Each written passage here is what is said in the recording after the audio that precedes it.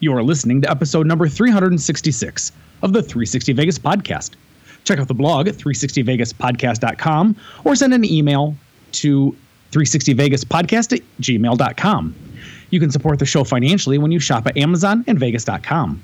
Simply go to the blog, click on the corresponding banner, and go about your shopping. It's that easy to give us money without giving us money. Also get early and sometimes exclusive access to all things 360 Vegas with a $7 per month subscription to Patreon. That's patreon.com/360Vegas. Day after tomorrow, gentlemen, we'll be in Las Vegas. Welcome to Vegas.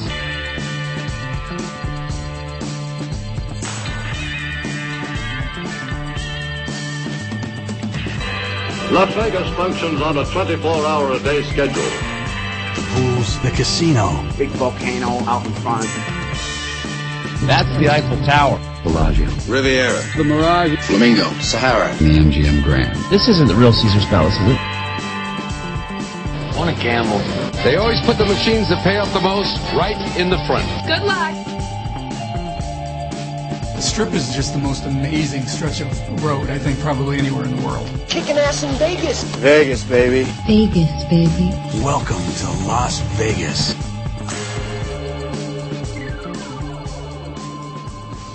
So we hit another milestone while we were gone. Since the last time we did a show, we hit our 10-year anniversary of the launch of 360 Vegas podcast. Wow, that's crazy. Yep. That's awesome. What's the exact day? What was the 10th anniversary day? I believe it's the 13th to the 13th or the 11th. I don't know why I'm flip-flopping on those two right now, but Sure. Yep. Well, then it Very makes cool. me very easy to figure out how long we've been doing the show now. I didn't realize that you started it 10 years ago, which, again, with our 25th and that being 10, now I always know. There you go. Take however long we've been married and minus 15. Math. You had a lot of that last weekend, didn't you, Tony? I did. God. Trying to go on vacation. You got to deal with numbers. That's awesome. Fortunately, I left it to you to do when the math really counted. Unfortunately, like, are you sure about that number? I'm like, no, hold on. Yes, we had my wife double check. We caught a couple of things just in the nick of time, so all good. did. It all worked out well. Yes, it did, and we will discuss that momentarily. So we should probably then get into the... So, woo! Hey, listen, for what it's worth, I do have a beverage in front of me. I just haven't been drinking it yet. So as we get further through, I'm sure my tongue will untie itself. Okay. He's Mark, she's Karen, I'm Tony, and as always, we start with Random Vegas. Celebrity chef deals with Caesars Entertainment require the personality to visit his or her Las Vegas restaurant or restaurants at least once a year for at least 24 consecutive hours. Contracts also require the chef to be photographed in their restaurants. We got that from Vital Vegas. That seems like a minimum amount of time to spend in a restaurant that has your name on it. It's fair. Yeah. Agreed. Next up, Twit Pick of the Week. A sizzling photo of just how sexy light bulbs can be when you group thousands of them together. Throw a couple of mirrors strategically placed to overwhelm the senses in the best way it can be done legally, and you get the Plaza's Porte Cochere, shared by @Las Locally with a hat tip to @SumaCorp. Once your senses get done absorbing all this glowing awesomeness, you realize the Easter egg, the view down Fremont Street, as it was before Slotzilla and the canopy came to be. Since we don't see that the Mint signage is there, it can be determined that this photo is at least post-1988 acquisition, or Binion's post-1988 acquisition of the property. All I got to say is it's absolutely gorgeous. It clearly is a relatively old commercial because the Lincoln vehicle is an older Lincoln-looking car, and the Las Vegas Club is still up and running. Glitter Gulch is there. Vegas Vicky is still lit up in the background there. But you're right. You're absolutely right. Watching these bulbs just reflecting off from this black car, and so it's at night, so everything just really pops and it's super bright, super cool. I absolutely get why you picked this one. This one's beautiful, absolutely beautiful. And I thought, Tony, your favorite part of the picture would be the fact that the canopy was not there. Oh shit, you're right. Bad Tony for not even catching that. Well, and Mark said it in his description. Well, I mean, I wasn't talking. Right. Pay attention, Tony. Come on. I know. Sorry. As always, we will link to the photo on our blog. We'll feature it on all of our social media outlets such as Flickr, Pinterest, Facebook, Instagram, and Twitter. Let's get into the news.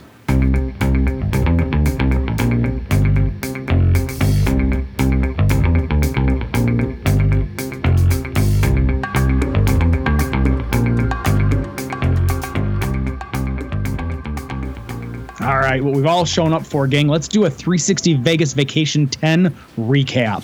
Yeah, so pregame actually started for us on Friday. That's when Tony and Jen got into town, and we kicked off the pregame with Toasted Brunch. Toasted's what it was called, right? Right. Yeah. This is a place that Karen had recommended, and I don't know, what did you think of Toasted? I thought it was wonderful. The food in and of itself was fantastic. One of the things that I did think that I wanted to point out to listeners who haven't yet had an opportunity to come to Vegas, when you do come to Vegas, make sure you've packed plenty of patience, because just like in your hometown, in your home favorite restaurants and bars that you've got, you have slow service because every place is just understaffed right now. Great problem to have. Lots of jobs, not enough employees to fill those jobs. Great problem to have. But the problem, of course, that means is you're going to have to deal with relatively slow service. That was certainly the case everywhere, and we'll talk about this in a couple of other places. But we noticed it right up front when we first got to Toasted Brunch. I think we probably got the manager. The manager was our server, and so he just had we were watching him. There was a little water line break outside where, excuse me, the misters are, and so he had to deal with that. So you could just tell he was dealing with actual operations as well as trying to bring us food and drinks and whatnot. But the food in and of itself, absolutely outstanding. As I said to Karen and you and my wife, if I lived in Vegas, I would make my wife go there every single day so I could just eat my way through that breakfast menu, because it's just a brunch menu. So you're getting mainly breakfast foods, but they're doing it in such creative ways. You started off the whole trip with just right out of the box, a dynamite eatery. Yay. So happy. All right, so then, I enjoyed what it is that I got. I think it was a better idea as a sandwich. I got I got Elvis French toast. Right, that had like bananas and peanut butter and bacon. Yeah, like it looked like a sandwich. Yeah, when it came out, like they had two big pieces of super thick, like Texas toast size French toast. Right. That then they layered the bananas and the peanut butter and the bacon in the middle, and then cut it in half. And sort of laid those two halves on the plate. I think my head, since I had ordered French toast, was expecting syrup with what I got, and they didn't. Oh, you didn't get syrup at all? No. Oh, interesting. So that was banana. Yeah, that would have gone great over that French toast with the bananas and the peanut butter. Yeah, add that sweetness from the maple syrup to kind of that nutty flavor of the peanut butter. That would have been brilliant. Yeah. Surprised they didn't. I wonder if it was just, again, perhaps potential overlooking less than stellar overworked man observations. Yeah. Well, and I got the shrimp and grits, which I've had there before, and it's some of the best outside of like New Orleans that I've had. But it comes with a fried egg on top and andouille sausage chunks in it and stuff. So yeah, mine was good. And I think Tony, you got a burrito, didn't you? I did. I got the breakfast burrito, and my wife got some sort of Sammy that was either on a croissant or brioche bun. Whatever it was, though, she said it was so tender, and the bread was super soft, really flaky, and that's what you want in a sandwich. Listen, part of the reason why I don't typically order sandwiches ever is because, particularly if they toast the bread, you just shred the top of your mouth when you bite into that bread, and so I stay away from almost all sandwiches because I don't want that to happen. My wife was so happy with how just light and fluffy the bread was. It wasn't heavy, so she could eat more of the bread itself, and it didn't overpower what was in between the buns. Yeah, I was gonna say once we finally got our food, it was good. It took us quite a bit of time to get that, or even beverages, or even which again I was disappointed in because I'd been there before. Granted, it was pre-pandemic, but yeah. All right, so after that, we ended up going to batching. Now, what am I talking about batching? Well, we had to get ready for the 360 Vegas Cocktails live event. So why don't you guys talk about what you had to do? Oh, what we had to do that day, or what Tony had to do in general, or what I had to do in general? All of these things can be discussed. Well, Karen, why don't you tell folks what you had to do prior to my wife and I getting into town. What, because I'll have like 3 sentences to say about batching because you did all of the heavy lifting up front. So share with folks all the things you had to go through. So, I mean, it started a couple weeks ago because we started with the coffee tincture or bitters that we made. And so I had to get coffee bean steeping in Everclear, and then also had to steep some banana chips in Jameson. And I actually had to do that a couple times because the banana chips soaked up so much of the Jameson we wouldn't have had enough to do a full batch. So I had to do a second and actually a third batch of that to get it to work. Then I had to do the simple syrups, which were there was a pecan simple syrup, there was a brown sugar simple syrup, a vanilla simple syrup. And I did not do the sweet and sour mix. I saved that for you because I figured you'd have to have some fun juicing all the lemons.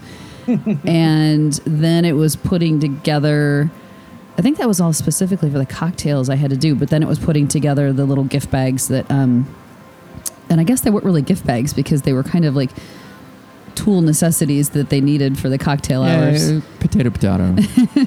But yeah, I had all those set up and ready to go. So yeah, I did all that pretty much before you and your wife got into town. Absolutely. It was, and so, part of the thing is my wife and I just kept saying to Karen, listen, we're going to come into town on Friday so that we can help you do all of these things. Never thinking that you would be like, no, guys, really, I'll take care of it before you get into town so we can maximize our time together. So when we got back to the house, all that was really left to do was then to take and measure out the appropriate amounts of Jack Daniels and what was the Jamesons and the vodka and the gin and all of the. And so Karen had purchased these really large. What do you think they were? Probably 2-gallon size. No, they were jars? gallon size a piece. Yeah. Yeah, they were only gallon a piece, which was kind of surprising. Well, our friends drank a gallon's worth of 4 gallons worth of alcohol. Well done, kids. I'm very proud of our friends. Well, and to be honest, there was some left because we were sipping and snacking on it after hours. So, they didn't drink all of it, but they drank a good chunk of it. Absolutely. And that's what it came down to, was just putting the alcohol and the simple syrups and the mixers into their respective jars. But it was so much fun because I said, all right, well, now, Karen, for this one, we're going to need 90 ounces of Tennessee whiskey. And she just comes around the bottle with the largest bottle of Jameson I've ever seen in my life. I mean, it was beautiful to look at some of the size. But again, in Michigan, we can't get those size of bottles. I think they were 1.75 liters. It was huge. Well, and the bottle of Gentleman Jack that we got to for the smashes, that one was gigantic. Mm-hmm. Yeah, so it was a lot of alcohol. It was a lot of fun to put together. I know I said it during the cocktail events. I will repeat it right now here for God and everyone to hear. Thank you for all of the work that you did for listeners at home. Karen was sending me pictures of their living room, and it looked like an Amazon distribution center with just boxes and boxes and boxes of stuff that just kept arriving because she was ordering everything off from Amazon and getting the stuff delivered. And it was just the most gorgeous sight to behold. I was glad when it's all gone and it's now out of our house. Although no doubt there's a couple of things now with these 4 gallon jugs that I have. I'm like, all right, where am I going to store these and what am I going to do with this stuff? But yeah, I have it figured out. So after we were done batching, we went out to Red Rock and we took old T-Bone to T-Bones. What do you recall from this experience? I don't recall it. I don't think. And I know that sounds like I got hammered, but that's not what I mean. What I mean is there was nothing memorable about this. It was a good meal, but there's nothing like I'm like, oh wow, T-Bones, you got to go to T-Bones. Right, I agree. Listen, for T-Bones has been on both my and my wife's want to try list for a very, very long time for 2 reasons. Number one is it's at Red Rock, and I absolutely love Red Rock Hotel and Casino. One of these days, my wife and I will come out. We'll let you guys know when it is. We're going to probably spend no more than 2 nights in town, but we're going to spend both nights at Red Rock because we just want to camp out there. When my wife was going to grab a pack of smokes, we kind of looked down over the second floor down to where that bar area sits. I'd love for the four of us to just sit there, not do a darn thing, but hang out, talk to one another, and order the most beautiful cocktails in one of the most beautiful bars I've ever seen. The whole casino is gorgeous. So that was part of the reason why we wanted to go, is just as an excuse to get back to Red Rock. I wanted to go out there because, it's kind of my nickname, and I wanted to give it a try. It was good, not great. Probably how my wife would also assess T-bones, but I'll move on. And so it was, listen, the service was very good. The ambiance was cool. There was that kind of fire behind Karen and my wife that was for us sitting on the other side of the table looking at it, beautiful. My wife said she thought she was going to spontaneously combust. She was just so hot because of we had a lot of concerns about that earlier this week. What's that? With the heat. I said we had a lot of people concerned about the heat. Yeah. See, I was totally comfortable sitting in front of that fire at the restaurant. We should have put Mark on that side. Right. That's fair. Hindsight being what it is, we probably should have. But listen, the food was good. It wasn't great. I don't know that if we did go back and stay for 2 nights, do this 2-night gig at Red Rock, that we would put that on our to eat at place, just with so many other really great sounding restaurants that Red Rock has. Oh yeah, I'd probably recommend at least getting Hearthstone and Blue Ribbon Sushi on the list if you go back there. We tried Hearthstone and it was already booked up, so that was part of the reason why we're like, all right, well, we'll just do 2 you'll nights. catch a running theme here. Everything was booked. Yeah. Right. Yeah.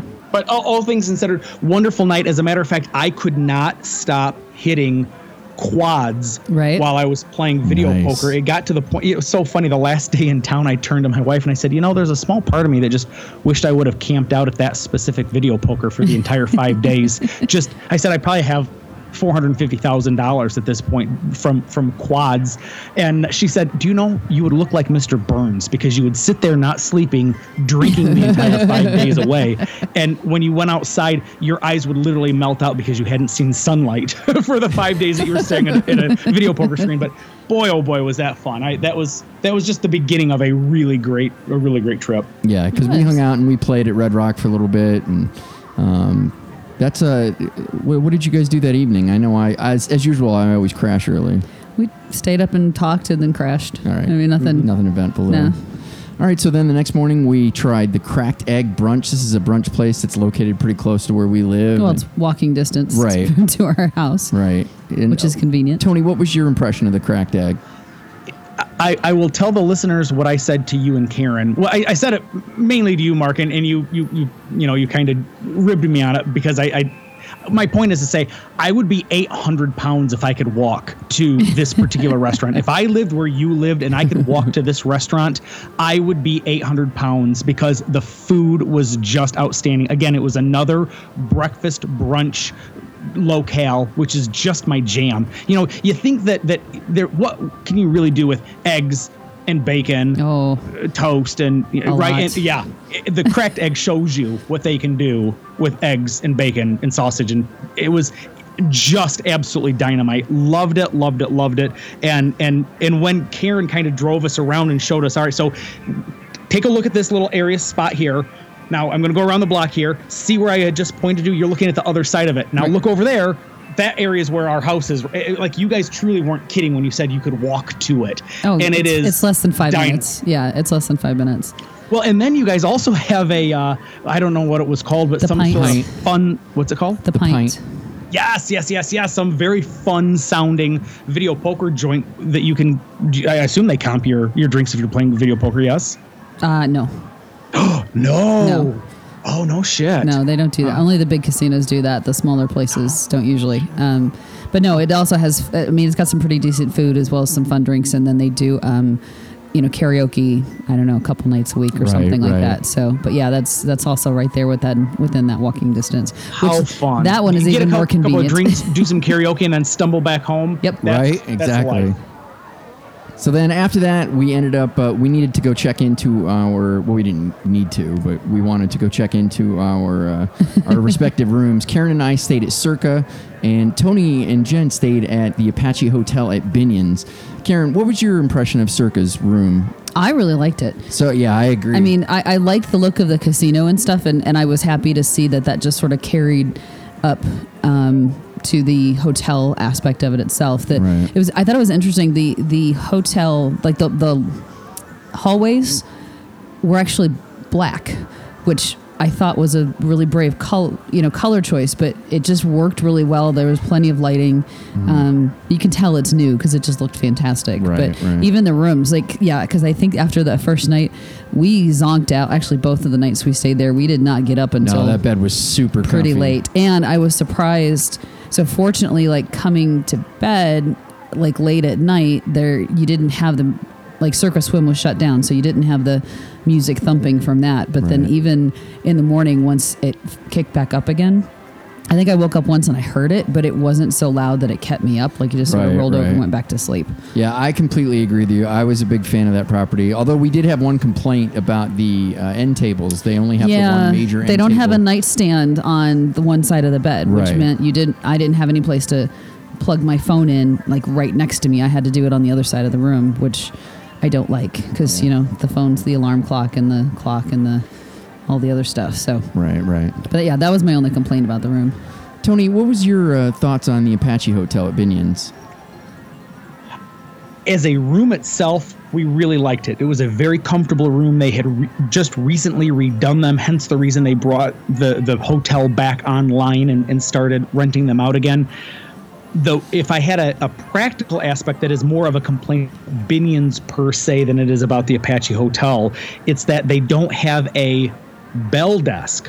So when we got there and they weren't able to get us checked in, apparently they'd been sold out from the night before and our room wasn't ready yet. So we had to then take our luggage across Fremont over to the Four Queens, which in the grand scheme of life isn't a bad problem, particularly when we were getting dropped off somewhere around the, what was it, probably 11 a.m. noon marker. Yeah, might have been a little earlier than that, Yeah. but point being is it was still relatively early, very easy to take your luggage over to Four Queens and get it dropped off at the bell desk. What makes it a little bit less convenient though is when you need to pick up your bags, and Fremont Street has really come to life and it's picked back up and there are lots and lots and lots of people on Fremont Street. Then having to take your luggage from the Four Queens to Binion's, that got a little hairy, and my wife may or may not have rolled over some woman's foot with her luggage. And I don't believe my wife was appropriately apologetic to the woman. I think her exact response to me was, "Bitch should have been walking faster and I wouldn't have to go around her." That sounds like something she would say. But the room in and of itself, quite a nice room. Mark, you got the opportunity just as we were checking out and we'd packed everything up and we were about to leave the room to see it. What did you think? I mean, nice hardwood floor, nice space, little weirdly laid out between where the TV was against the one side of the wall and the bed on the other side of the rectangular wall. But all in all, it was, it's a nice room. Yeah, I mean, it had charm to it. I mean, I don't know how much function some of that charm had to it. They had an old clock radio in there, not even a clock radio, just an old-timey radio. And your wife had commented that, you would think that this is a newer a hotel or whatever, I guess renovated, that would be some sort of functional USB thing. Nope, it was just an old-time radio. Yeah.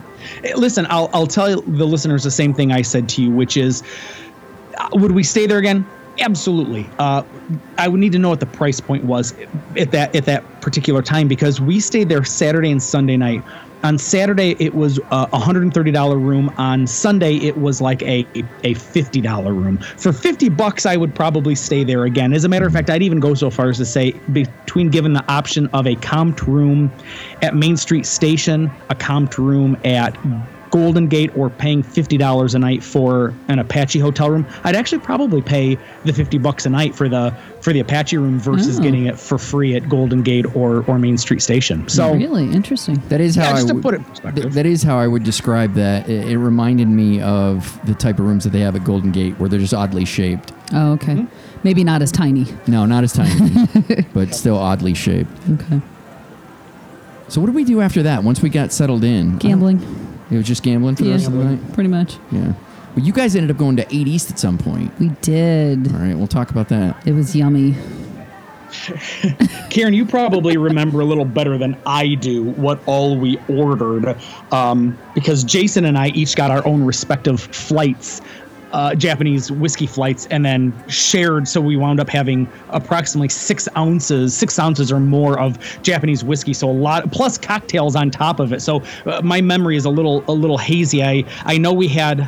Shoot, I don't even remember what we had. Can you kind of help jog my memory?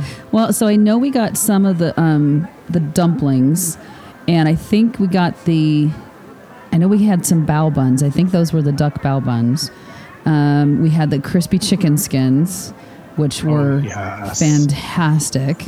May have been the best thing we ordered, and everything was wonderful. But for the listeners at home, she's not kidding. It truly was the crispiest of crispy. You know what I liken it to is almost like somebody took a rotisserie chicken, removed that succulent skin off from the rotisserie that starts to get crispy, and deep fried it. Oh yeah.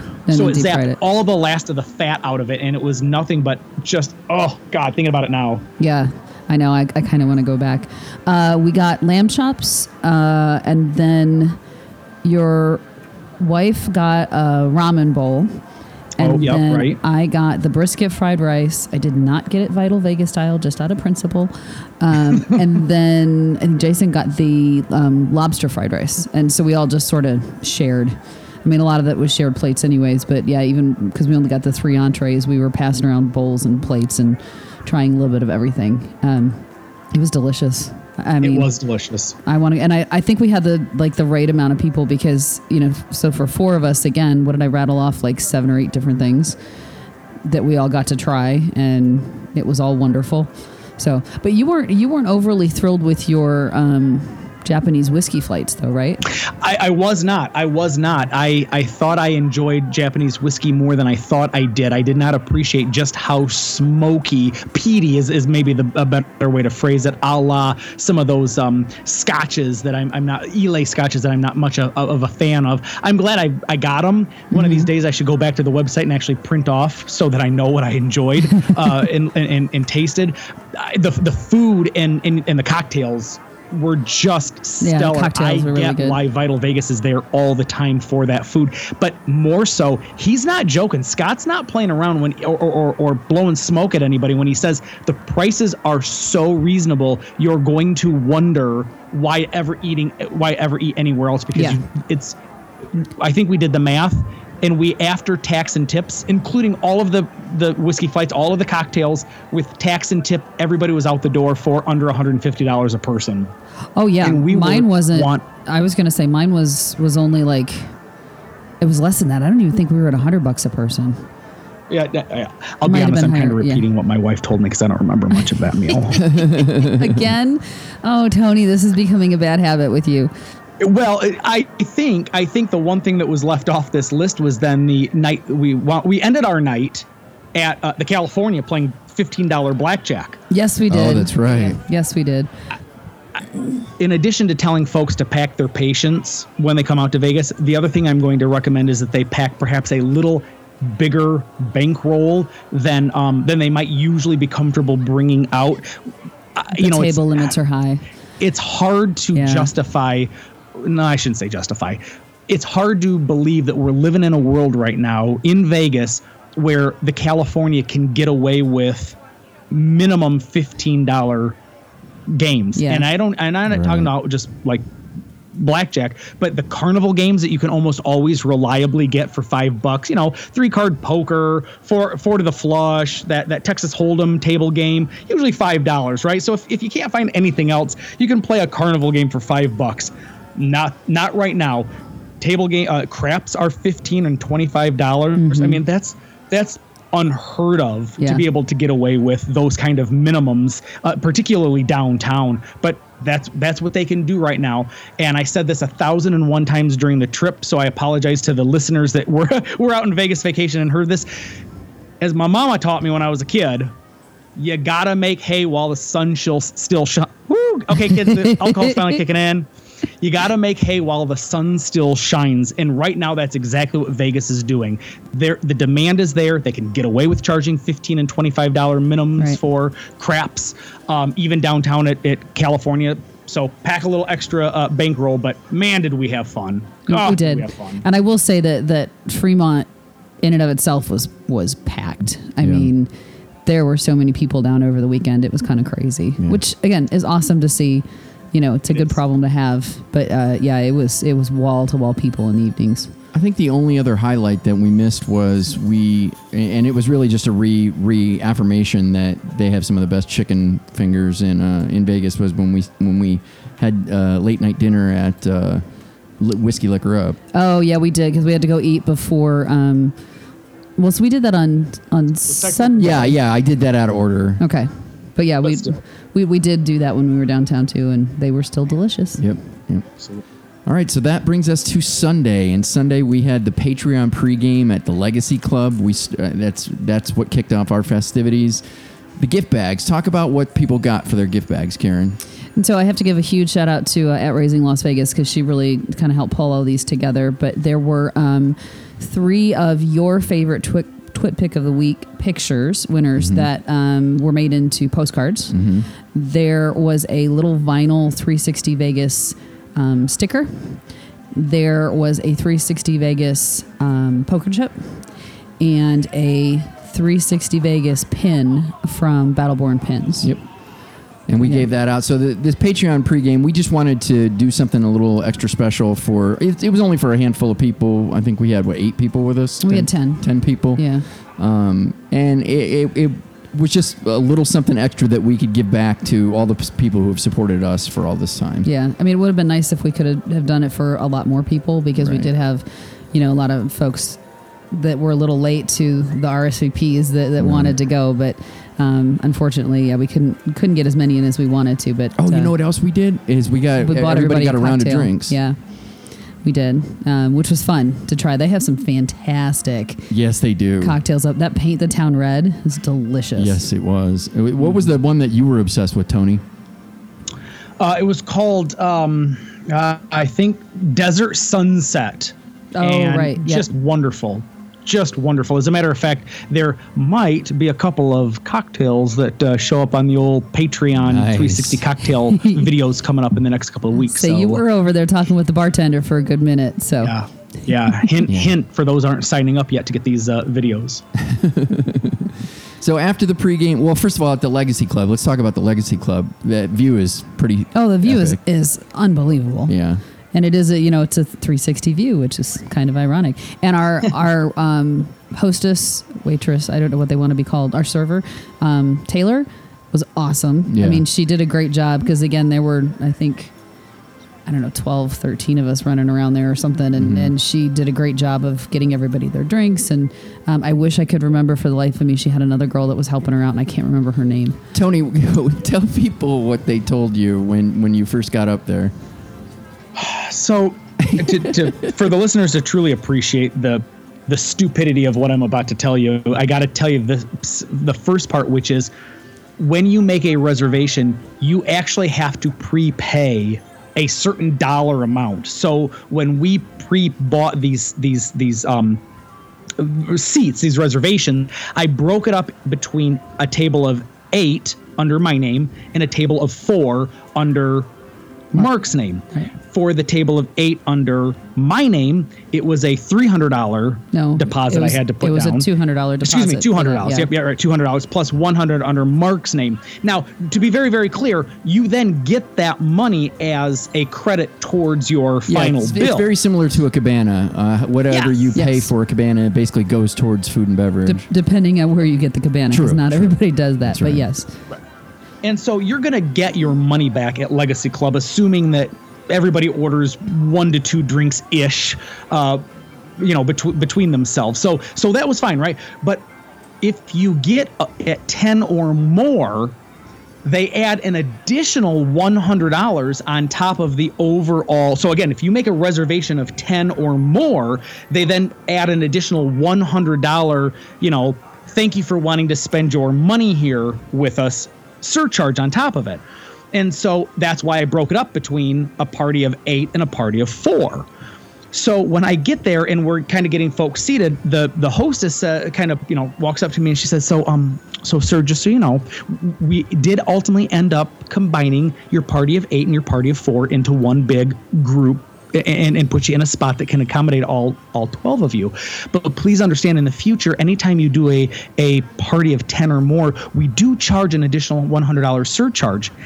And of course, I'd had a few drinks in me, shocker. Oh, no. And I looked her straight in the eye and I said, no, I know you do. That's why I broke it up between 8 and 4, because that doesn't make any sense. You're going to serve 12 of us, whether you have to walk from one side of the room to the other side of the room to deal with the 8 on one and the 4 on the other. I said, I appreciate that you put us together. That was very gracious of you. Thank you. But that doesn't make sense to charge $100 just to charge $100. And she looked at it like clearly no one had either called her out on it or pointed out the ridiculousness. And I know she doesn't make the rules. So I was very, very kind about saying it to her, but I was very clear to her. Go back and tell I didn't say go back and tell your manager, but the way I phrased it was, you should go back and talk to management because people can get around this real easy. And she looked at me, she goes, well, okay, but just remember for next time to our table. So be careful, gang. I'm just, a workaround is to break it up between 2 different groups. And what I had done when I made the reservation is I made my reservation for the 8. And then when I made Mark's reservation for the 4, I just put in the comment box, which they've got there, are there any special instructions we should know about? I said, please place me as close to Tony Snyder's table as possible. We know those and folks and like to hang out with them if possible, right? Mm-hmm. So they didn't have to combine us. It was very, very nice that we did. And we tipped appropriately. We wound up essentially giving the money that could have been an add-on fee to the waitresses. Right. And I don't know if they would have gotten that $100, but our thought was let's tip extra well for these ladies because they were, we were never for want of anything. Right. Yeah, they did. The service was fantastic. Yeah, agreed.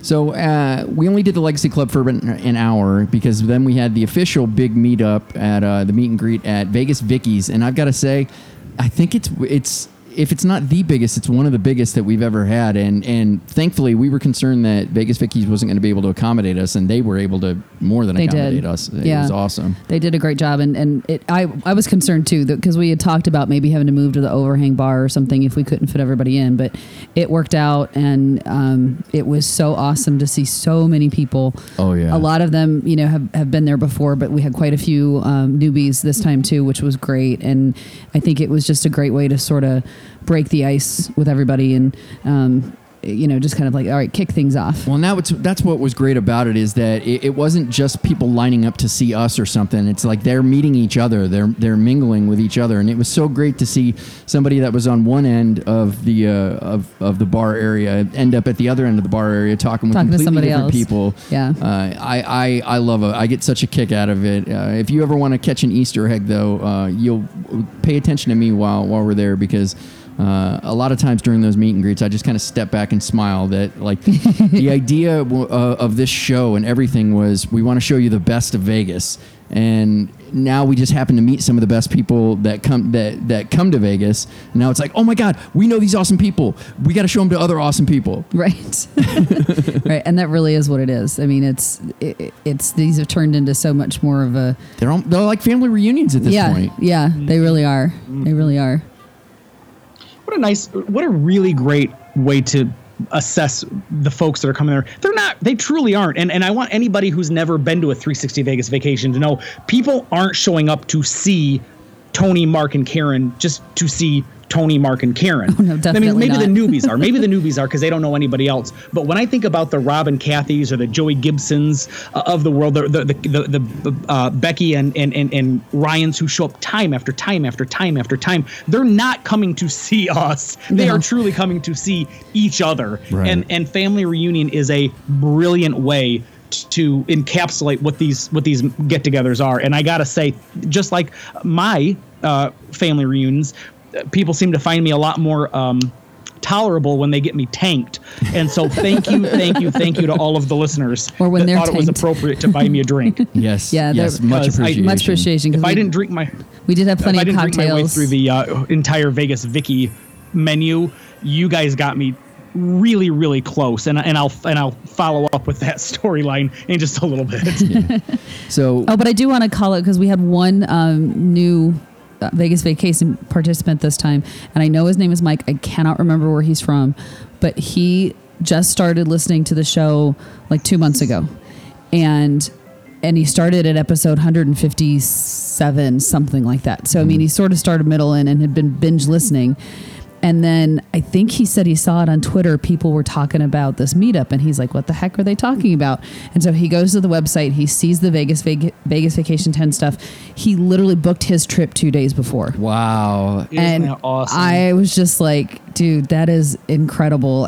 So, I mean, it's so flattering. Like, number one, I've said it before, the fact that people, spend their hard-earned vacation time to come out to Vegas because we say, hey, we're going to do some stuff, right, amazes me. But then the fact that, that Mike was like literally booked it 2 days before to come out was just, it's so flattering. And I hope he had a great time. He seemed to be having a great time. So yeah, Vegas Vicky's the meet and greet lasted much longer than they normally last because we were just having so much fun that we weren't ready to move on. Normally somebody starts to get the itch to gamble, and this time I think we only lost a handful of people to that itch. Yeah, we lost a couple, but that's to be expected. They're on vacation. They can go do what they want to do. Doing that. That's, I got a really, really nice text. I hope they don't mind me calling them out on the podcast since they privately texted me this, but Brian and Tonya sent me a text message today saying they had so much fun at these meetups. They missed out on a couple of the different group gaming opportunities because they just found themselves staying put at these meetups to just continue talking to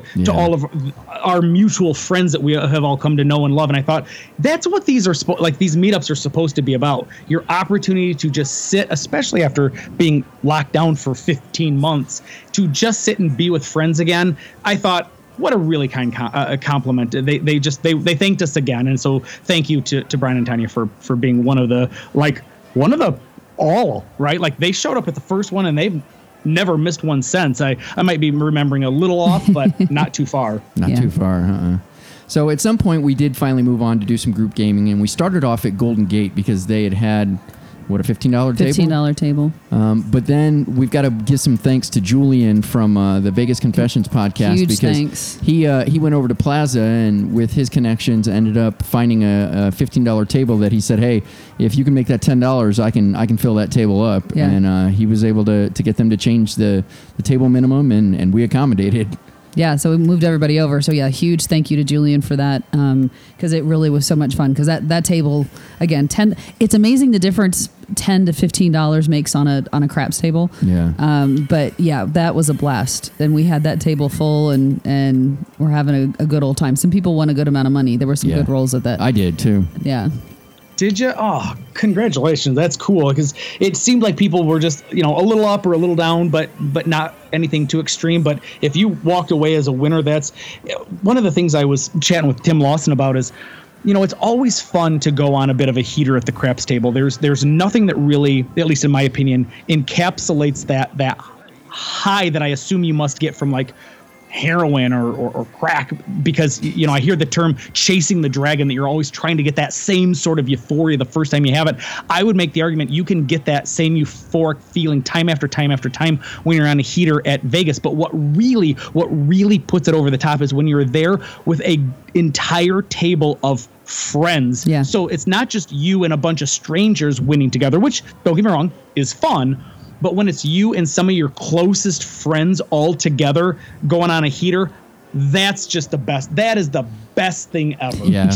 We even it. got a little punch drunk there, because what we were doing for a while is when everybody would hit a point, that the whole table would do the wave. Do the wave. Yeah. So I don't know why that started, but we had it down to a science, and I know we were like shaming people on the other end of the table when they didn't make it all the way around. Yeah. But yeah, that's great. But we had so much fun. Actually, Tony had a little too much fun, didn't he? So, funny thing, I because we have such incredibly generous friends that wanted to proffer a thank you for what you do cocktail for us.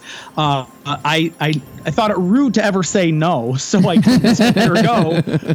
I almost made it through the Vegas Vicky cocktail menu, and I got to a point where I was standing there and I thought, Well, we're not on a riverboat in Chicago, so I know I can't blame the swaying underneath my feet on the boat. This must be a me problem. And I finally thought to myself, I don't want to be ill and or pass out at this craps table. That would be insanely embarrassing. So I went and found my wife and I said, listen, sweetheart, I'm going back to the room. I'm going to call it a night. I'm just going to go pass out. And I did. I took off. I won a couple of bucks, but I think I took off before things really got super hot for the rest of the players. So again, part of the reason why I just love getting to hear these stories that people won, like yourself, Mark, well at these events, because that is such a cool feeling. Yeah, we were all having so much fun at group gaming. Karaoke didn't even happen, or if it did, we haven't heard anybody report back that they did karaoke at the Cat's Meow. So I guess that's something we'll have to put back on our. I think you might have to look at how you're spacing these events out, because I think you only had like an hour built in for Vegas Vickies, and I think we were there at least double that. And, oh yeah, and then a little bit of group gaming, and then pulling everybody away to do karaoke. And I think you got to look at maybe padding the time in between some of these things, or not trying to cram too much into one evening. Right. So then that makes up Sunday. Did you do anything else? I know I ended up hanging out with Mike C and watching Spandex Nation, which was a pretty good cover band of like 80s hair metal stuff. It was fun. Yeah, no, I was just at the craps table, and I probably stuck around a little bit too long because I think I gave back most of what I won. But no, it's when Mike's lovely wife came to find me, and she's like, I think we need to go grab our husbands off of Fremont.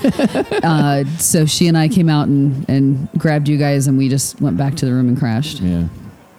So then next brought us Monday, and the first thing we had planned for Monday was Banger Brewing, which has become a staple of something that we seem to do every time. We're already down there just before we're getting ready to pack up so we can move down to the Strip.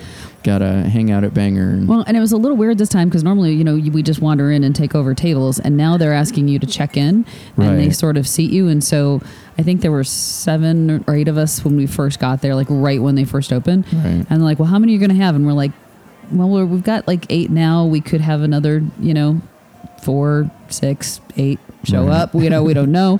But then again, they were super accommodating, and the bartender was on top of it.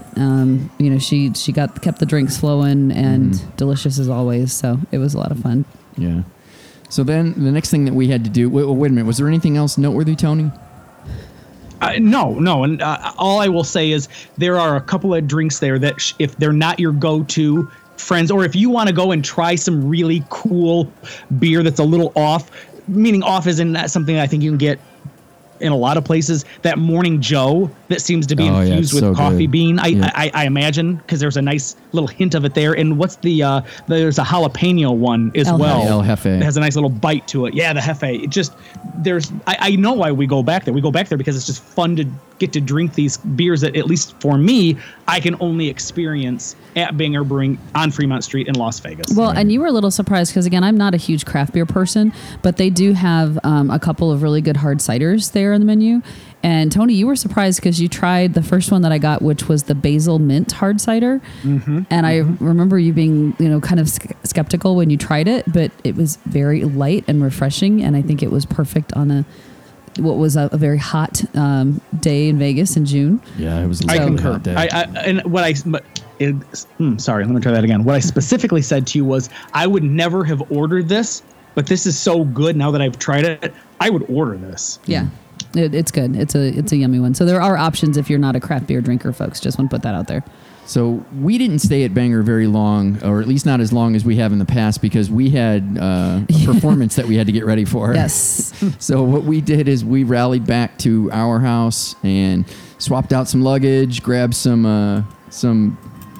I don't know what you call it. the supplies for the cocktail event. And we went and checked in at Luxor, but we had a problem, didn't we, Karen? We had a slight issue. So we left Banger at like 1:00. By the time we got back to the house, swapped everything out, Tetrised everything into the back of the car so we could get it down to Luxor. And got to Luxor, it was probably a little after 2:30, and then it was waiting to get a bellhop. So we got a guy, And then finding the VIP check-in, which there currently isn't one, is the secret. So this was a little bit of a fail. Part of the reason, and I think we talked about this, Mark and I booked the presidential suite for a couple of reasons. One, we needed a place to do the cocktail event. And then number two, it was our 25th anniversary, so we figured, why the hell not? And it was so big because it has 2 master suites that we invited Tony and his wife to just stay with us, which would make it super easier for the cocktail event too. But one of the things they tell you about on the website when you're booking this is you have a separate VIP entrance. Right. You can check in whenever you want to. Like, they really sell this whole, VIP experience. Right. And again, for a lot of reasons, but they basically, the long and short of it was, where they told us the VIP check-in desk was, there was literally nobody there. Right. And this was, again, the cocktail hours at 4:00. We're now like 2:45. And we've got to get upstairs and get everything set up. What was the bellhop's name? Was it Barry? Barry. Barry. Mm-hmm. Nice God memory. bless Barry. He basically, so the first time he went to ask like the desk manager, hey, where's the VIP? These people are, they have the presidential. We need to check them in. The desk manager pointed to the end of the check-in line, which was, just weaving people. Right. So Barry basically told like the next people that were in line to check in, said, hey, I apologize, these are VIPs, they're going next. So at least he got you up to the front of the line. Right. Then when, they finally got up to the desk, they said, well, your room's not ready. Because again, this is a little 2:45. Technically, it's a 3:00 check-in, and we're like, well, we need to get into the room. Well, no, I'm sorry, it's not ready, and it's occupied, and the people that are in it asked for a late checkout at 3 p.m. And we're like, okay, this is a problem. Yeah. And they're like, well, we can downgrade you to the next largest suite. Like half the size. Well, it was less than half the size, and we're just like, no, that's not going to work. This is what we booked. This is what we paid for. This is what we're going to get. Long story short. After we didn't have to we were just like, no, that's not going to happen. You need to let us in. We were still very nice and polite. But turns out they apparently have a second presidential suite that they were showing. I don't know who they're showing it to, but as finally the desk manager that originally told you to go to the end of the line was on the phone with the overall property general manager about this and said, okay, we just finished showing this one. You can have that. Perfect. Great. So after a little bit of stressful drama checking in, it all worked out. We got up to the room. They brought the luggage up right away. I guess ultimately we did get a VIP experience because they did make sure that we got what we asked for. We just had to pull some teeth to do it. Well, it wasn't even what we asked for. It's what we paid for. That's the part that sort of pisses me off. And should be noted that once all this drama was done and we got checked in and, went to head up to the room, the couple that was next in line to check in that you cut in front of, I hate to say it, but we did. They were still waiting in the same spot. They hadn't even gotten up to the desk to try to get started checking in. So their whole check-in process was just a disaster. Yeah, it's a running theme. Everybody is understaffed right now. You're going to have to be patient because 24-hour open places aren't open 24 hours, and the people that are like we'll talk about Pyramid Cafe here in a minute. But so we had to, as you just said, we had to hurry up and set up for the cocktails live. So we just had a quick lunch down at Luxor's food court, basically just so we could throw anything in us. We needed food. Yeah. We knew. I mean, we were about to serve 4 cocktails. Yes. Right. And then I think we have had something right after that. I think there was a meet and greet that we couldn't miss because it was with the 360 Vegas family. So all the other podcasts and stuff were there too. So we knew, we needed to get some food in us. So we just grabbed it at the food court and, it is what it is. Yep. And then we ended up having the 360 Vegas live cocktails. Why don't you guys explain to people what we're talking about when we did this? What did we do? Tony, do you want to start? Sure. So I had emailed to Karen, and then we've subsequently had text conversations back and forth of the 4 cocktails that I thought would be a lot of fun for people to get to try. 3 of them were cocktails that folks that were Patreon subscribers would already have been at least familiar with if they watched the videos. One of them was the Sinatra Smash. One of them was the Bally's Old Fashioned, and one of them was a Vesper. The 4th one was a new to them cocktail called the King McCong, and that's the one that had the pecans and the banana chips soaking in the Jameson. Mm-hmm. So Karen and my wife were just like the best. I mean, my wife's terms, not mine, barbacks. Right. Like they were just bringing shit out. I was for want of nothing. If I'm like, gosh, I think I might need, Karen was like, nope, it's right there. And if I said, oh, but I need to go grab it, my wife was like, no, look over here. We got it sitting right there. Like it was so much fun because it was a group effort putting these cocktails together. But essentially what we were doing is we were going through one by one. It took about 2 hours to get through this, but we didn't want to get everybody plastered. We needed to space them out a little bit. 4 drinks in about 25 minutes and then send everybody out as they're getting ill all over the place. It was fun because we could put together a drink. But again, we had batched all of these things. So we only had to demonstrate just a couple of them for the folks, particularly the ones that wound up being a bit audience participation. So why don't I shut up and Karen, I'll let you kind of jump in because you were the main factor in them having the tools they needed for the audience participation. So for everybody that attended, they got a little bag. And inside the bag were a couple of things. One, there were recipe cards for the 4 cocktails we were doing that also had a space to write notes. So if they wanted to, take down, oh, this is how you make pecan simple syrup and that kind of stuff. They got a muddler, which was part of the group participation because they actually muddled their own mint and blackberries for the Sinatra Smash.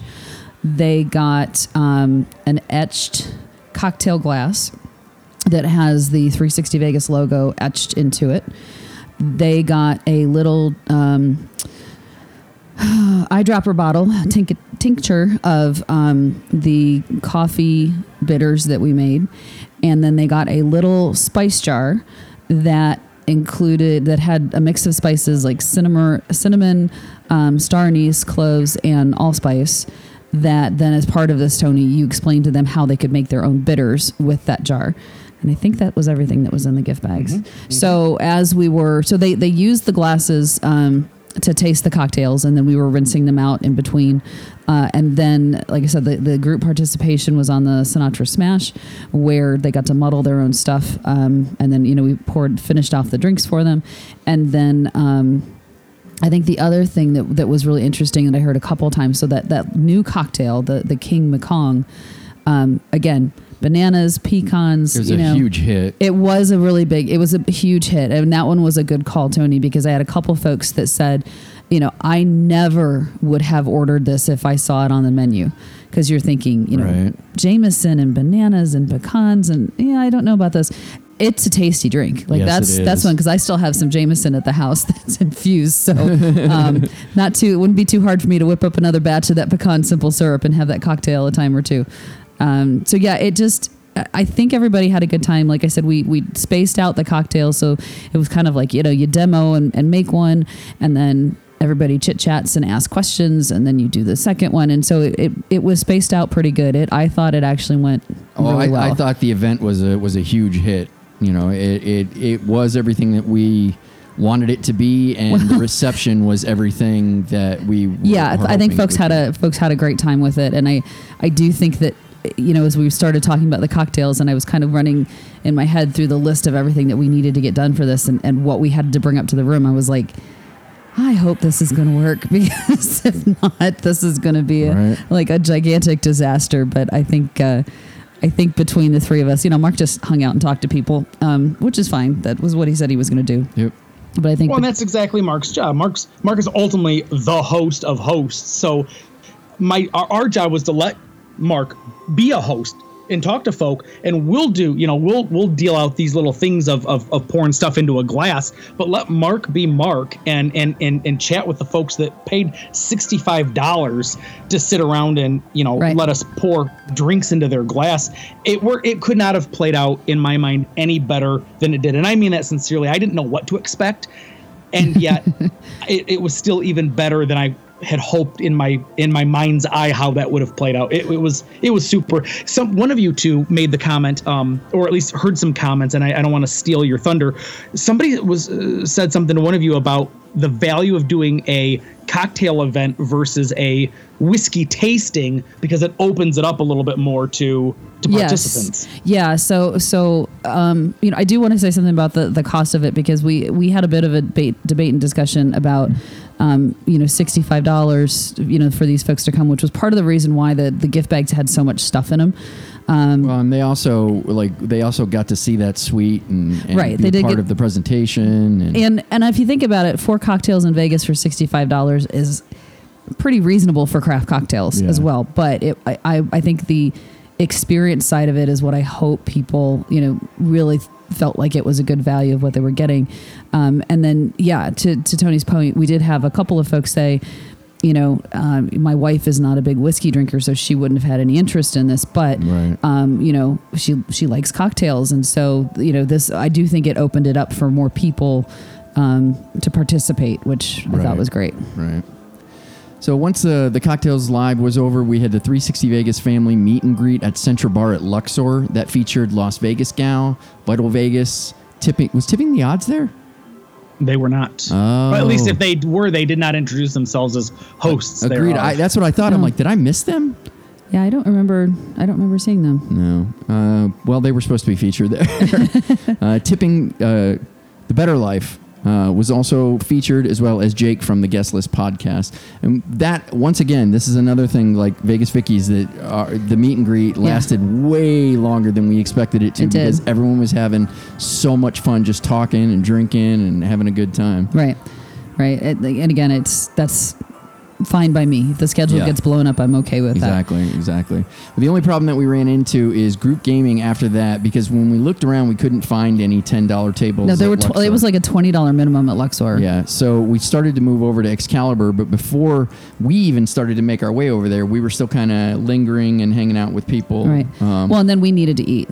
That's right. We did need to eat. So it was one of those things where we're like, okay, you guys go. We need more substantial food than what we grabbed at the food court. So we were gonna grab a bite. We went up to Diablo's up on the second floor, and then we're gonna meet up with everybody after. But then through Twitter and stuff, we're seeing that the group moved to Ellis Island, and which is great. And I think they actually ended up in Paris later than that. I think they moved around a couple of times. Yeah, but I think for us, it was just kind of one of those things that, again, this is still a vacation for all of us as well. And so we were kind of like, I don't want to Uber, or I'm not hopping in my car to drive over to Ellis Island. So we decided to pretty much call it a night. I think at that point we were pretty. What did you think about Diablo's? I thought it was good. Yeah, I thought my tacos were fantastic. I'd absolutely eat there again. The food was good. The service was. I'd actually make an argument that some of the best service we got was at Diablo's. That fellow that was our server, he was Johnny on the spot. We were almost for want of nothing while we were there. Definitely the most prompt service that we got. I think the whole time we were. Well, I would say in Vegas, but we're always in Vegas. So I'd love to ask anybody that participated in the group gaming over at Ellis Island to let us know what happened if you moved over to Paris. So just love to, like I said, we love hearing all of your great stories. We love creating this event so that you can meet all the cool people that we've met, and then we can all be cool together. I'm pretty sure that the Better Life told me that, again, they went to Ellis Island and they only have one craps table, and then somehow they ended up at Paris. Where I think he said it was an empty table, but it was also a limit that everybody was comfortable with. I don't remember what he said it was, but then I think he said it just was bad. Like everybody nobody was hitting points, and at 15, man, that hurts. Yes, that does. Oh, it sure does. It hurts quick. It sure does. I'm unwilling to pay that kind of money. Even $10 for a craps table is a little high for me, because listen, you put your pass line bet out there. Even with just 1 times odds, if you get somebody who sevens out after they make a point, you've just lost $30 or $50, depending on if it's a $25 table. I mean, in nothing flat. And if you maybe put made a comeback, or you place the 6 and or the 8 at $15 a pop, I mean, you could easily run through $75 literally with a point being made and then subbing out right there afterwards. Yeah. And that's just too much for me. But yeah, I'd love to get some listener feedback on what they did after the Circa meet and greet. So hopefully we put the call out and we'll get some comments. Yep. So that'll bring us to Tuesday. And Tuesday we had to get ready for another cocktails event by popular demand. So we quickly rushed downstairs to try and eat at the Pyramid Cafe. And once again, they were massively understaffed. I mean, it was so bad that it was so easy to get angry at them because you would see the line and you'd see how many empty tables there were in that place. There were a lot of empty tables. I would say half that place was empty. Yeah, but there were people waiting. But there was a line, to try and get in there. But they have this great new feature where you can do the mobile ordering and get it to go. Right. So we decided, just given the amount of time we had to eat and then get back up to the room before people started showing up, that's what we would do. I mean, which is a super convenient. And I know there's a lot of places in Vegas that are doing that. You just scan the QR code on your phone and it pops up. So the food was ready because they told us half an hour, 45 minutes within the time frame that they said. And, they brought it out and we grabbed it and went upstairs, realized that they forgot my food completely. Right.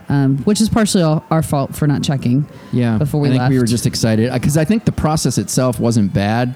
The ordering and then the picking up, once we found out where we were supposed to go to be ready for it, that we were just too happy to get it that we didn't think to double check it. Well, and you and I had sort of talked about we were going to share, the basic breakfast that you ordered, and I wanted some biscuits and gravy, but we didn't get that. And then they were picking on me because then we get up to the room and I'd ordered a hot tea, and they did give me 3 tea bags, which was great, but one of them, the packet was already open and it was empty. And I'm just sitting there wow, they left my food. I remember thinking, you just couldn't win. They were picking on you. You felt like Charlie Brown. Yeah, it was kind of one of those mornings for me. It was not a good start to the day. No. It might have been an indication of how things are going to go, but it did get better going through. So yeah, definitely. So following that, we ended up housing the Cocktails Live, and I don't know how much more we can add to Cocktails Live other than we did what we did it over. The only thing that I would add for folks, I know that the Tim from The Better Life was doing some filming of the second one, and he actually had Tony mic'd up. And so I would just say if folks are kind of curious as to what this looked like and how the event went, he's going to put something out, I think, before too long from what he filmed. So I'm interested to see how it turned out. So I would just give folks a heads up if they're looking for that. Anything that you want to add, Tony? No. I'm remarkably flattered. When we first said that we were going to open up a cocktail event, we're going to do away with the whiskey tasting, and we're going to swap it out for a cocktail event, I got real nervous that we were actually going to pull this off, because if 4 people signed up for it, I was kind of limited by the amount of money that we pulled into how many drinks I could actually pull off it. And I hope people understood, the thing that I tell people all the time in these Patreon cocktail videos is it's not inexpensive to make these drinks. When you think about the Sinatra Smash and you need to buy mint and blackberries just for the muddling, you got to buy creme de cassis. You got to buy lemons. Ask Karen about lemons. We didn't get to that in the Go ahead and the explain prep. it real quick. Yeah, jump in there, Karen. Let's talk about why finish Karen your loves thought. lemons. Finish your thought first on how it's not inexpensive to do this. It's not inexpensive to buy these things. And so, I understand why a lot of people will say to me, man, Tony, and they did. They said this at Vegas Vicky's. They said this at Circa Lounge. Man, I just love your videos. But sometimes it's like drinking from a fire hose trying to figure out which one to make, because to go out and buy all of the ingredients that you highlight when you're making that drink is overwhelming. And what if I don't like that drink? Now I've bought all of these bottle things, of this, and right. That I, for a cocktail that I don't necessarily much care for. I said I respect that. I get it. I'll say it on the podcast. I say it on the videos. Only buy the ingredients for the cocktails that sound like things you would want to drink in and of themselves. You would probably want to drink Jack Daniels, Gentleman Jack, which is the base of a Sinatra Smash. So the creme de cassis is, if you buy the De Kuyper's brand, which is like the bottom shelf stuff, you only need a quarter of an ounce of it. So if you only make 4 drinks out of it, throw it away. You're out a whopping $9 on your De Kuyper Creme de Cassis. Always go for the things that it sounds like you would probably enjoy based on their individual ingredients to determine which ones you want to actually invest in to make. Astute advice. It's astute. So going back to the lemon story. I forgot about the lemon story again. Well, so this is part of the prep work that we did on Friday. So we needed a sweet and sour syrup for one of the cocktails. And basically all that is a mix of, it's 1 part vanilla simple syrup to 2 parts lemon juice. The problem was we needed 25 ounces of lemon juice. And we all the fresh stuff, the mint, the blackberries and lemons, we bought that all that morning because I didn't want that to, I wanted it to be fresh and in good shape. And so we're at the grocery store and we're looking at the lemons, and granted they were huge. These things are massive, but we're looking at, we're like, how many do we think we're going to need? Like, how much is it going to take to get to 25 ounces? And we wanted to make sure we had enough. And so I think we ended up buying like 5 bags of lemons. Yeah, something like that. And how many did we use? 3. So I have so many lemons left over, and really that was the job that I made Tony do, because first he needed to zest the lemons to use in the Vesper cocktail, or peel them, and then it was time to start juicing, and you really just do a half a lemon at a time and juice it out and slowly watch it creep up to the marker where you need it to be. But yeah, so Tony was getting his arm workout in with the juicers on that. But then as we got to the top and I'm looking around and I'm like, we bought a few more lemons than we need. So I just have lemons for days and I'm looking for any possible recipe that I can use them in right now so they don't go bad. I might just juice a bunch and freeze them so I have little cubes of lemon juice that I can pull out from time to time when I need them. Absolutely. Absolutely. There you go. So the next thing that happened, we have to thank Metal Mike, is he let us know that Broadway Burger had reduced their hours. They had traditionally opened up at noon. That had been moved to 5, so we just straight up canceled it, on that. Which I was giving you a hard time about this. I'm like, did you just look for some place that you like to eat and said, oh, hey, we're going there, without even checking to see what the hours were? And you're like, yeah, pretty much. Okay, so now we know we got to, in addition to double checking Tony's math on cocktails, now we know we got to double check Mark's agenda planning. Right. I'm gonna jump in very briefly and give Mark a little bit of leeway on this. I actually think when Mark initially picked Broadway Burger, I suspect that it was open at that time. It just changed because of perhaps. Well, no, because remember that wasn't going to be the initial spot anyway. He originally picked Bruxy. Yeah, Bruxy closed. Right. Well, they closed, and so Broadway Burger was like the add-on. Right. And it wasn't too long ago, I don't think, that you added that on. So I don't know. I shouldn't say Tony's trying to be nice, and I'm not. So I apologize. I am, because I'm going to also then kind of set that up for the next bullet point for Mark when he's done with the Broadway Burger being canceled. But last thing before we move on from the Broadway Burger being canceled is the same thing I would circle back to as the fact that the karaoke didn't happen. We tell people all the time, and I'd make an argument we fall all over ourselves to let people know things change all the time. If you want to be involved in something, you really do need to follow the hashtag to know where we're at and what we're doing, because things will change. We'll pivot on a dime. Right. For a while, it looked like group gaming was going to wind up happening at Golden Gate, and we said, we had forsaken the karaoke for Golden Gate, and thanks to Julian, literally we pivoted and we walked over to Plaza, and that's where everybody would be found. These plans that we come up with for Vegas vacations are pretty set, but not totally set in stone. Yeah, we try to keep them fluid. Yeah. Yes, exactly right.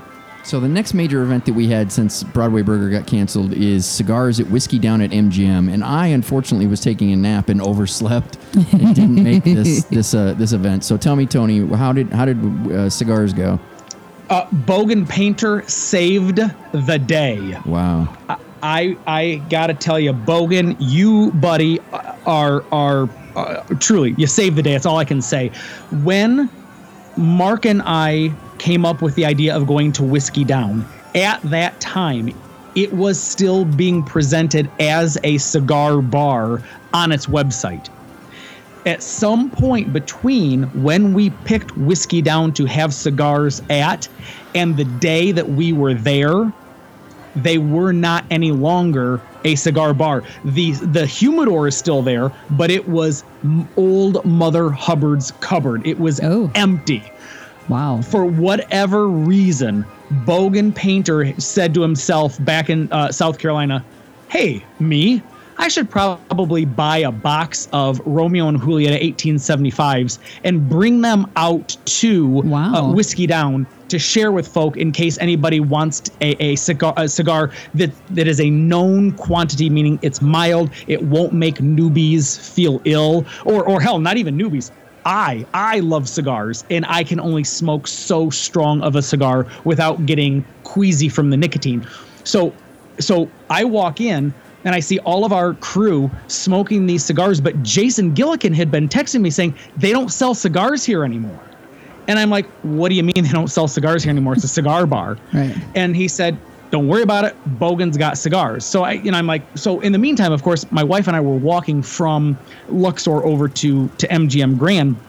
So I'm too busy just trying to bob and weave my way through, over bridges and up and down escalators and trying to get through MGM Grand. So but long story short, I know, too late. Bogan was standing effectively at the door, not literally, but proverbially standing at the door as you walked into Whiskey Down, opening up this little travel humidor saying, hi, please take a cigar. It's my treat.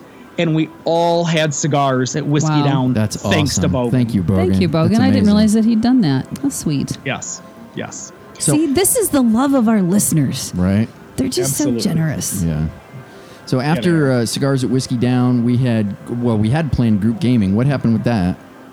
Well, I ended up, I needed food. Oh. So I left and had dinner at Morimoto, which, twist my arm. It was right there. I mean, I might as well just give it a, see if I could get in, which I did with Chris and Julie, which was awesome.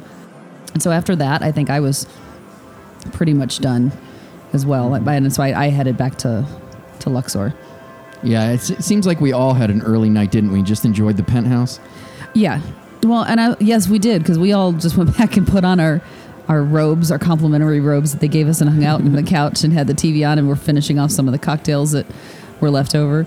I think, at least for me, it was a fun-filled 3 days at that point, but I think that there was a stress factor with hosting the cocktail thing that I was worn out. I was just really tired, and it was just one of those things where I know I should go out because all these people are here, but at the end of the day, I know for me, I was just like, I'm done. I'm toast. What about you, Tony? What did you do after Whiskey Down? So we ended up leaving Whiskey Down. We, being my wife, Jason, and I, just bailed because, Karen, did you recognize, by the way, our blonde server that we had at Whiskey Down? I did not. A couple people told me that she was the same one that we had run into, I don't know, when we were scoping out the place. Yeah, back in February, but I didn't recognize her. Talk about the tale of two Vegases. So when my wife and I went out to Vegas in early February and worked from Vegas, when we would get done with our shift, the cool thing is I say shift, but the cool thing about living in Michigan is we're 3 hours ahead. So when we wrap up our workday at 5 p.m., it's only 2 o'clock Vegas time. Right. So by like 2:05, 2:10, Mark's like, all right, get in the car. We're going to go off and we're going to go do something fun, right? And then Karen would wrap up her day. She'd come and join the three of us. We'd do a whole bunch of fun stuff together. And then Mark might say, okay, I'm going to tap out. Karen, you and Tony and his wife go do your thing together. And we wound up because we'd had dinner, the three of us, at Morimoto that night. Yep. And so since we were there, Karen said, well, why don't we go check out Whiskey Down? Let's just kind of see. It's on the Vegas Vacation 10 itinerary. Let's just kind of go see what it's going to be like. We were the only table, or one of the only tables, in Whiskey Down in February when we were there, and we just could not shake the only cocktail waitress that was working. I mean, she was very, very sweet, but she was very chatty. Great way to describe it. Yes.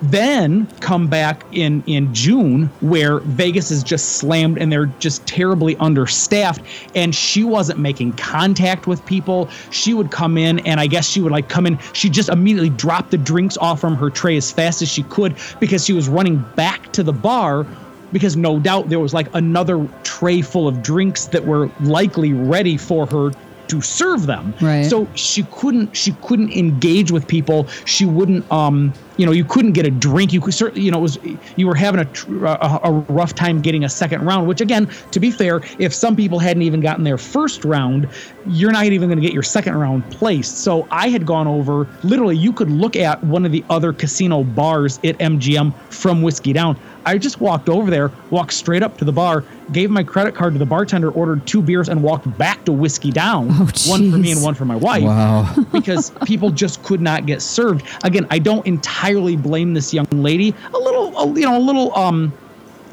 eye contact, a little, guys, I apologize. I'm not ignoring you. I'm there's all of you guys, and right. There's 2 of us, and that's what it looked like is all they had staffed for that night. There was one brunette young lady working one side of the Whiskey Down establishment floor space, and then there was this young lady of ours. She was a blonde, and that's how you could tell which waitress was which side, because they nary did they ever cross the prime meridian, let's say, of the bar. So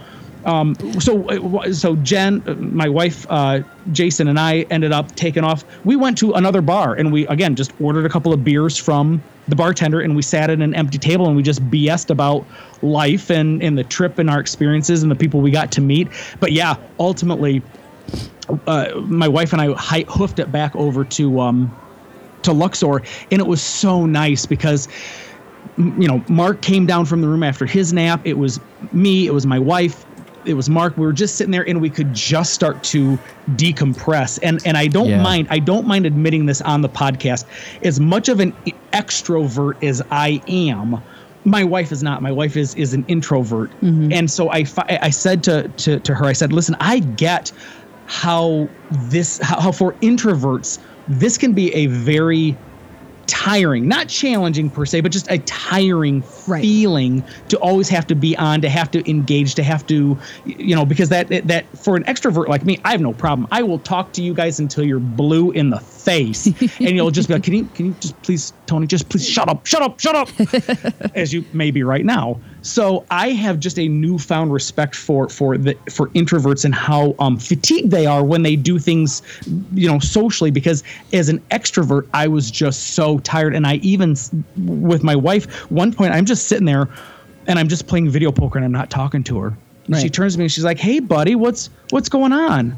And I said, "Oh no, she goes, "You want to go to bed?" I said, "No, I'm good. I'm just sitting here having just kind of decompressing." She goes, "Okay." And I played 5, 6, 7 more hands, and then I turned to her and was like, "Hey, by the way, that Tim and Kim, how cool were they?" Right? and then I'd go back and I'd play another 12, 13, 14 hands, not talking to anybody.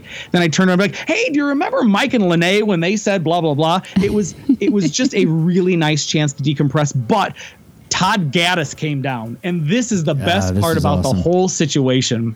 You had not yet, I don't think, made it back, Karen. No, I hadn't yet. I was actually got lost. It took me a while to get back after dinner because I got lost at MGM Grand and went the completely wrong direction and ended up in the completely wrong corner. So I was easy to do. Yeah, and I was so aggravated because I hate that property. But yeah, no. So it took me a while to get back after dinner. Well, what you missed was I got a text message from Todd. And he was like, "Hey man, what are you up to?" And I said, "Well, I'm just sitting down at Centra Bar with my wife and Mark, and we're just playing some video poker." And unbeknownst to me, he was staying at Luxor as well. And he goes, "Cool. Do you mind if I come down and join you for a couple minutes?" And I texted him back and said, "No, come on down, man. Let's hang out." Yeah. He's sitting down there. We're all just kind of chatting. All the 4 of us. Nothing about. We're not solving any world's problem, but we're having drinks and we're playing some video poker. And the guy gets dealt. I may be getting this a little bit wrong, and if I get it wrong, I'm only building it up even bigger. But he gets dealt a flush, but of that flush, 4 of them were 4 to the Royal. And he goes, okay, guys, okay, what do? Do I take the guaranteed money, accept the flush, or do I let this one particular card go and hold the 4 to the royal?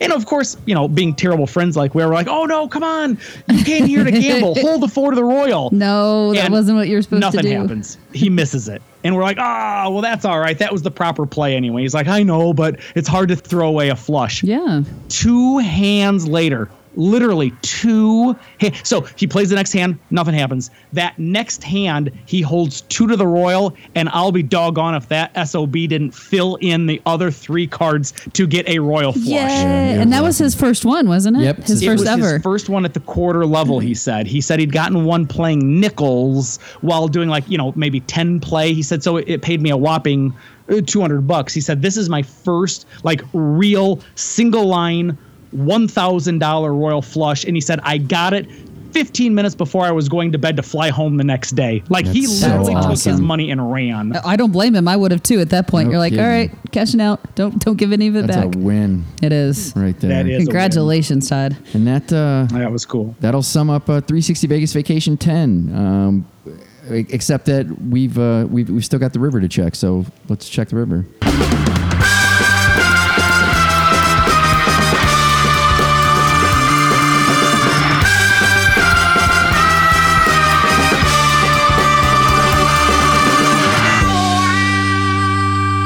So we do have some listener feedback. Speaking of our friends, Mike and Lene, we got a PayPal donation. So what did they have to say, Karen? We did. God bless them. They gave us a karma donation. And they said a karma donation for our very first Vegas vacation this weekend. Looking forward to meeting everyone and having a great trip. Mike and Lene. I'm so glad they did. And yes. And so day before yesterday, I get a text from Lene. And because I didn't know that they'd done the karma donation, I don't see those in advance. And she says, actually, let me pull up exactly what she said because it was perfect. Mike made a karma donation before we came out. 3 royals on this trip. We will continue to make them for future trips. Oh my gosh! Yeah. Congratulations, 3. Mike and Lene. That is awesome. Well, and I remember when we did the Patreon pregame, Mike had just hit the first one. Oh, okay. And he had said, because I think they got out on Thursday before, and he said the gambling had just been rough and awful for him this trip. But he hit that one, and he was like, okay, now I'm back to even. I didn't have to ask my wife for money. That's kind of what he said. Fantastic. But yeah, thank you for the karma donation, obviously. But congratulations more on hitting 3 royals in a trip. That's awesome. Yeah. That is awesome. I'm going to chime in with my own little bit of quasi PayPal karma donation that I got from our friend Jack, which is at Turbulence 2. He brought out for me a 14-year Armagnac that I had never had before. He knows that I'm not much of an Armagnac sort of drinker. I'm mostly bourbon, but God love him, he wants me to try to branch out and be a little bit more diverse. And so he brought me a bottle of this Domaine de Chiron, and I'm probably slaughtering it, but I'm drinking it right now. It's cask strength, which makes it right around according to the bottle here, 101 proof. So that's super cool. It looks like it's 50.8 ABV by volume, so that is super fun. But anyway, so sincerely, Jack, that was incredibly gracious of you. I could not be more appreciative, and it is delicious. And perhaps you're going to make an Armagnac fellow out of me after all. I think that's going to do it for episode number 366. Thank you all for listening and downloading. We really do appreciate it. If you'd like to check out any of the stories on today's show, you can do so on the blog, which is 360vegaspodcast.com. You can get premium and exclusive content when you subscribe to our show at patreon.com/360vegas and get 360 Vegas shirts, mugs, and anything else that we can slap a logo on at zazzle.com/360vegas. If you'd like to send some feedback, much like our friends Michael and Lene did, you can do it written or audio and then send it to 360vegaspodcast@gmail.com. Tony, where can folks find you? I am at 360vegas Tony. Karen. I am at 360 Vegas Karen. He just told you where you can find me, so until next time.